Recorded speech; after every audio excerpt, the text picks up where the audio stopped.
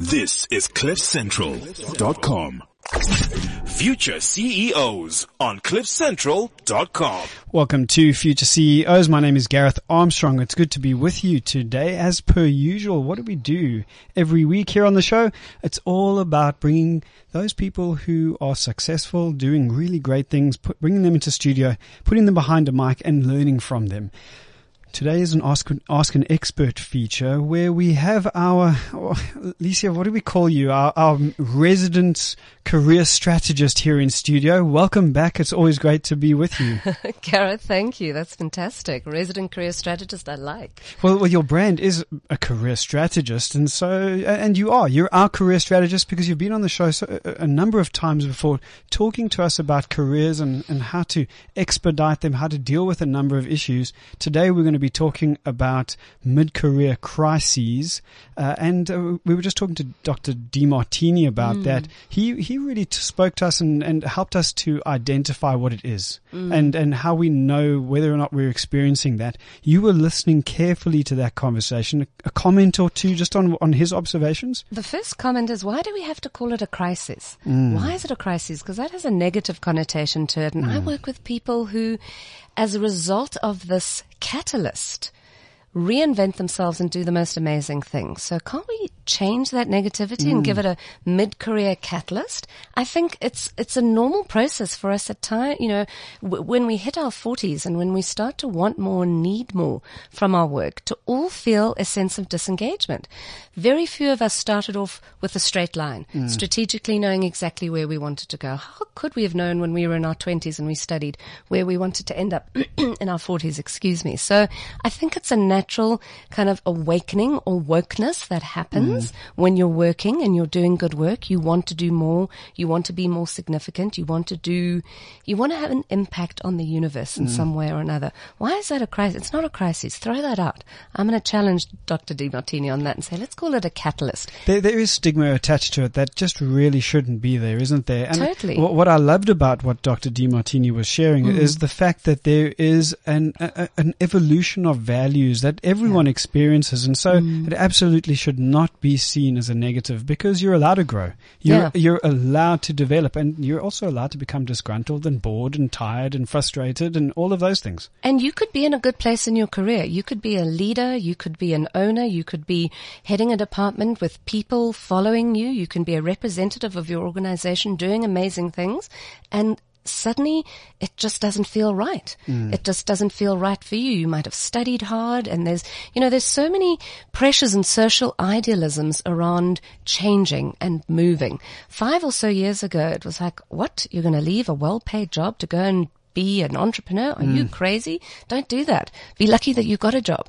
So I think just for anyone that's listening, it's okay to be able to say, this is not working for me. I've worked hard to get where I am. I'm going to be disappointing a whole lot of people if I make this transition, but I'm going to do it because it's going to mean that I'm going to be doing something better, more significant, and I'm going to be working for purpose. Because we ultimately want to have a workforce of people, whether they're working for themselves or working for someone else, who are working for purpose. I saw something this morning, in fact, as I was doing my morning browse, which said almost exactly the same thing, which is if purpose is driving you, nothing can really deter you. Now it sounds all motivational, wonderful, but the truth of it is, and you will have seen this in the work that you're doing, is that purpose-driven individuals just seem to be able to get over hills and hurdles and mountains that other people can't. Absolutely. I talk about sort of standing in the sun of your career. I like that analogy because it just, people can viscerally, it's a visceral sense of understanding, standing in the warmth of your career. And sometimes you're not always in that sun. And sometimes you haven't found the sun, you're in the shade, but you know that there's a place that you can go to where your work is meaningful, purposeful, and you know that it doesn't feel like work because it's just energizing you and it's driving you. What does that look like? How do you get there? And that comes from this friction crisis catalyst. Let's call it a catalyst. How do you then transition across and how do you move there? And if we were all able to know that we can be in the sun, that we deserve to be in the sun, give ourselves permission to find work that is more enticing, that is more passionate, that really connects with who we are, aren't we then contributing positively to the economy, to the growth, to the development of the human nation? You know, do we want to just check in and check out and we've all worked with those people who work a 9-to-5 day job and they have a huge life outside of it. You say to them on Monday morning, how's your weekend? And you get a 45-minute story of what they did on the weekend, and it is so amazing. And then you see that they go into their small cubicle and that's what they do. They're just drawing a paycheck. They're just clocking in and clocking out, and they're missing huge opportunities around that function because they're not passionate. They're not engaged. That's not their work for purpose. It's someone else's work for purpose. I'm hearing here, and I'm pretty certain that our listeners are saying, "Oh, that's me. That's me. Yeah. That's me." So, and that could be an indication, the catalyzing effect, as we're describing here, that you are potentially headed towards some kind of mid-career crisis. Let's get very practical. So that's what we're talking to you today about. Sure. The practicalities around the mid-career crisis, not just how to identify it, but how do we actually deal with it? You've dealt with a number of people throughout your career, your own career, and also with the work that you're doing. How do people deal with this thing? I think the first is acknowledging it, recognizing it for what it is, and accepting it, not fighting it. So don't fight the resistance of having to drag yourself into work. What's going on? Why is my energy low? Why am I not connected? Yes, work is not always going to have you skipping and flick-flacking down the corridor. I get that. But realistically, you've got to see it for what it is. And if you're starting to head towards a crisis, call it, own it, look at it, take a step out and acknowledge it. Give yourself permission to explore it. But realistically, you've got to get strategic. I'd like to say get help, but you can do it on your own by just thinking strategically. And the first step is getting a sense of clarity around who you are. The way in which that we have worked, the way in which we have been guided to work is very much around a what language. What do you do? What do you do? Yeah. What is your job title? What is your job function? What is your qualification? What?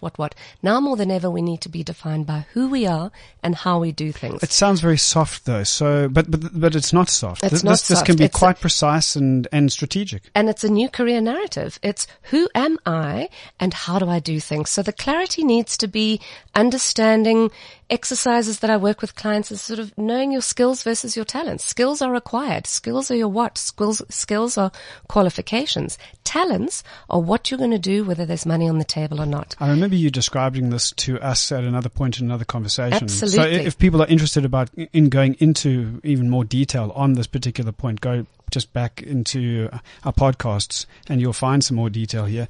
So, but sorry, I didn't want to interrupt you. No, but that's it. So you've got to get the clarity around who are you? Who are you? Who are you? Who are you? Recognizing the fact that you're hitting a brick wall, call it a crisis, call it a catalyst. You then need to get a sense of clarity around who is your authentic self.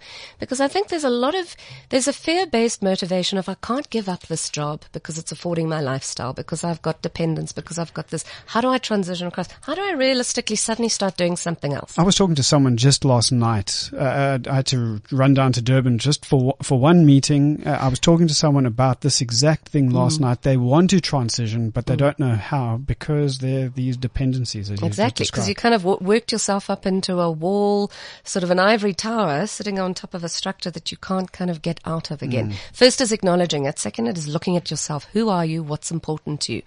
What are your skills? What are your talents? What's important? As Demartini talks about your values. Figure that out. Get a great sense and an understanding and a handle. Look, I think everybody should be doing this, whether they're hitting a catalyst crisis or not. Okay. Because the age of information, robotics, AI, the wave of disruption is going to hit every single industry. It's bringing it in. It's bringing it in. And we know that the rote stuff is going to be monitored and taken over by the machines. The human stuff, the who we are, the how we are, the intuition, the creativity, the imagination, all of that, if we don't have a handle on that, we simply aren't going to be able to reinvent ourselves in this age of disruption. So yes, it's about knowing enough about you. Then it's about getting a sense of reality. Okay. Sorry. Let's just summarize it with that one word again, which was? Clarity. Clarity. Clarity. Okay, so clarity. Then we're moving into a healthy dose of reality. Okay. You know what your circumstances are. You know what you can afford. You know what your budget is. You know what your debt is. You know what your children are, when they're going to, reality of your situation. Reality.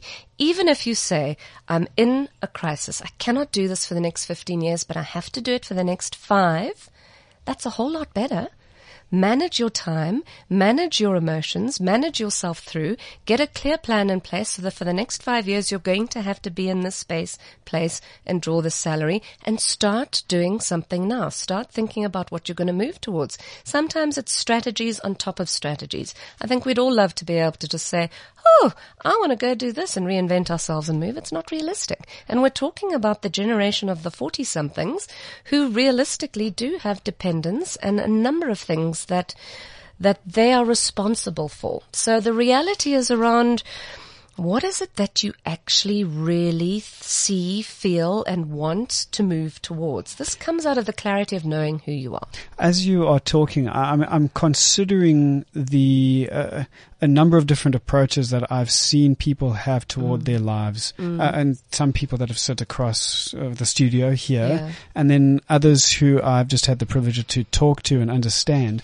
One of them have impacted my life, and so the way that I will live is in 5-year blocks. Yes. And it's about developing a specific set of confidences in a 5-year block, and then moving on and just trying something different. What I'm trying to get at here is there's some people that don't like risk. And this sounds quite risky to them. How do you've dealt with some people. Talk to us about an example of people that are really risk averse, but they're also disgruntled and unhappy. So I maybe think just not disgruntled, but just unhappy. Yeah, I think the aversion to risk is minimized by the aversion to going to a place that you hate, or doing work that you are feeling dissatisfied for. So the aversion to risk very quickly becomes secondary to, I know there's more, I know I can do more, and I need to find more. And we cannot switch off that desire and that ambition and that heartbeat of wanting to be somewhere else. It is a heartbeat, eh? It's a heartbeat. So, I mean, I've worked with somebody who was the most risk-averse person in its essence. He is Mr. Risk. He qualified as an engineer. He then decided he needed to pivot his career into banking and numbers. His father encouraged him to go the engineering route. It wasn't his passion, so he realized that he was able to then move towards numbers. Banking is what he saw as the numbers game. Studied a CFA. He's getting close to retirement, and he simply does not want to spend the next 6 years of doing what he's doing in the banking world. So he identified and knew that his absolute passion was in the investment management arena and helping people invest wisely. He's transitioning away from being a traditional banker into somebody that, the owner of an organization that advises people on investment and investment management. That's 3 career pivots in one lifetime, from somebody who's traditionally quite risk averse. But for him, it was about how can he possibly sell himself down this grey road of dissatisfaction and not take the chance and not take the risk. And Gareth, the world we're living in now is changing. The world is changing, and I think we're getting a lot of messages about how you can choose to be who you want to be. You can move to a direction that you want to be. There is a limitless amount of possibility. We have a greater sense of belief now than the generations before us did. And certainly when our generation in our 20s hit the working world, we were told, get a job, work hard, and just be grateful, retire when you're 60. That is not the conversation anymore. It seems to be the age of the side hustle. And so perhaps one way to introduce something gently into your career is this idea of a side hustle. But it goes to your points, which is clarity, reality, and then actuality. Okay. What is that? So actuality is about, how does this look? Is there evidence of somebody that's done this before me? Yes. There always is. There's famous evidence. Richard Branson, there's evidence. There's evidence of career pivots, of people saying one day they simply couldn't do this, they had to go and do that, and they did it. You just Google career change, career transition, you get a whole bunch of people that aren't famous that have done it. There's evidence of it happening all the time. So I think it's human nature for us want to be able to see that somebody has done it before and we can go and do it, whatever field, whatever industry you're looking at. And then it's about creating a real clear sense around, how does this look for me? Starting to meet with those people, talking to them, having coffee connections. I say that little coffee mug coffee that steams out of that is actually it's a magical cauldron of infinite possibilities. It's a ball of, possibility that can develop and grow. The coffee connection with somebody, when you are clear about who you are, when you have a real sense and a tangible plan in place, and you've got strategic about what you want to move towards, the actuality is almost like the third piece of the puzzle that just plugs in. Because you're talking to somebody who's in a field, an area, a division, an industry, a niche where you want to head, and they've done what you've done, or similar to what you've done. They've pivoted and they've moved out. That level of your level of self-belief goes through the roof. The possibilities of the connections and who they can introduce you to and what can happen is immense, and it's limitless. And I think that those three areas, it's quite sort of top line, clarity, reality, and actuality, is essentially part and parcel of my work. But I'd love to go to what you can actually do, like something that you could do today, a step of something that you could do today. And the first thing is going back to the clarity. Pay attention to what holds your attention. So many of us have worked for someone else or in our what that we are good at that, but it's our skill. It's hard to identify and figure out what is actually our talent. What is it that we love to do? What is this thing called passion that's so hard to figure out? And if I may, just going back to Dr. Demartini, he shared his story, which was how he did this himself, and he identified 3 key areas that he really loved to do, and it just happened over time, and he was, or it revealed themselves over time, and he then stuck to doing those things, and he's been happy ever since. And so, to your point, identify what actually switches you on. Absolutely. And how do you get there? Pay attention to what you pay attention to. What do you always read? What do you always hear? What do you always listen to? Here's a great question. Ask the people that know you. Ask your tribe. What one thing would you pay me to give you advice on? What one thing would you pay me to do? Yeah, pay. Yes. Pay. We all have amazing, amazing talents, and a lot of them kind of sit in the peripheral of our life, but we do it for our friends, we do it for our family, we help them with this, we advise them on that. Going back to my client. What would you pay me to give you advice on? How to avoid risk. Okay. How to copyright, brand protect. Yes, we were talking about that off air. You're right. I'm sorry. I interrupted you. You were about to talk about your clients. Going back. So there we go. So there's a point to what happens when you hit your catalyst. Yeah. But no, my client was like, he was an engineer and then he was a banker. And what was he doing? He was helping his friends and family invest. And they were taking his advice and they were loving it. And that's where it started. Sometimes it's not as obvious and clear as that. But I love that question. I love turning to the people that know you the closest, your colleagues, and say, what would you pay me to do outside of what I actually do? What one thing would you really want my advice or value from? What would you pay me to give you advice for? So Dr. Demartini was strong on this point. And so another story that just comes to mind is he was talking to someone, and the reason I'm sharing this is because he said it may not always be that clear. Yeah. And so what he did with a young lady who he had met at a session that he ran in Cape Town was, she said, well, I like to watch TV. Yeah. And many people would, put their head up and say, what the heck? Yeah. What are you going to do with watching TV? That's not a career. Yeah, exactly. And so he then asked, well, what do you watch? And she actually loves to watch crime dramas and investigative, these shows where they solve crimes and so on.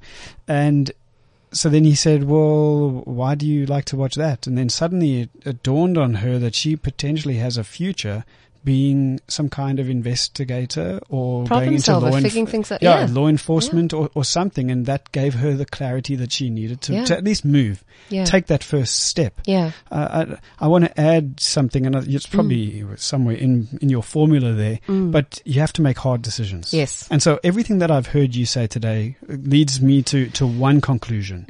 And it's all about making a decision that you're happy with. Yeah. And it's sometimes a hard decision, but you got to make a decision. You absolutely do. And it's got to be a decision that comes from your authentic self.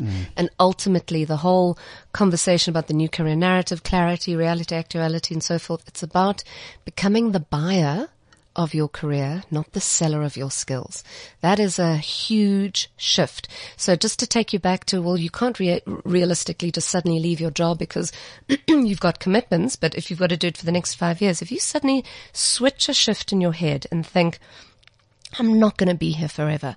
I am getting a plan. I am doing something, whether it's a side hustle, whatever. I'm moving on something else, and this is not going to be the environment that I am in forever and a day. I will not retire here. It immediately changes your attitude about the environment that you go to. When you look at the work that you're going into daily and you start saying, this is just temporary, this is not going to be forever, you suddenly see it through a different perspective. And it's about the control that we often give over to everyone else, or we never really have. We were not told, be the buyer of your career. Buying your career means what is right for me, what works for me, who am I, and how do I want to move, rather than I'm going to sell my skills to anybody who takes it. That is a strong decision. It's a definitive decision, and it's what can shift people and turn things around in a very short space of time when it looks like I'm stuck.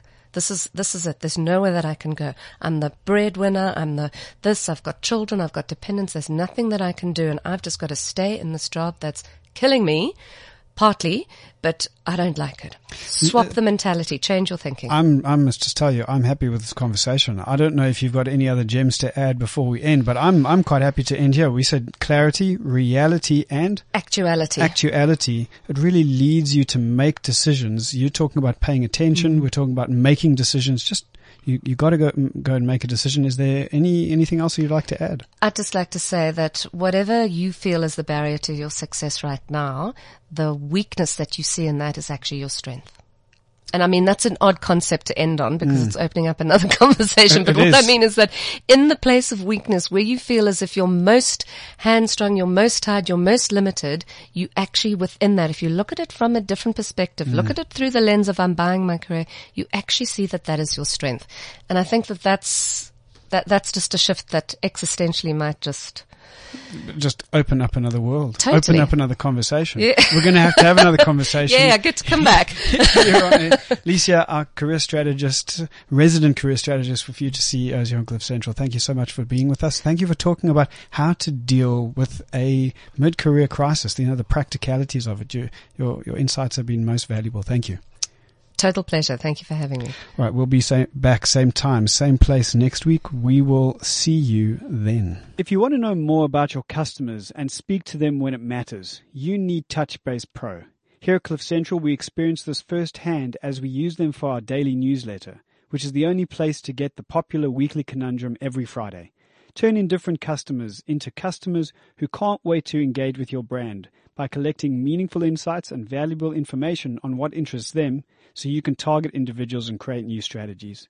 TouchBase Pro can also help with setting up effective email campaigns to maximize sales and mend the love lost between sales and marketing. And at the end of each month, you will have meaningful reports to show your team taking the guesswork out of email marketing stats. Get to emailwins.co.za now for a chance to receive a mini strategic assessment, plus an email campaign to 25,000 customers. With a TouchBase Pro account manager, you will send emails your customers can't ignore. Go to emailwins.co.za. If you change nothing, nothing changes. Future CEOs on CliffCentral.com. This is CliffCentral.com.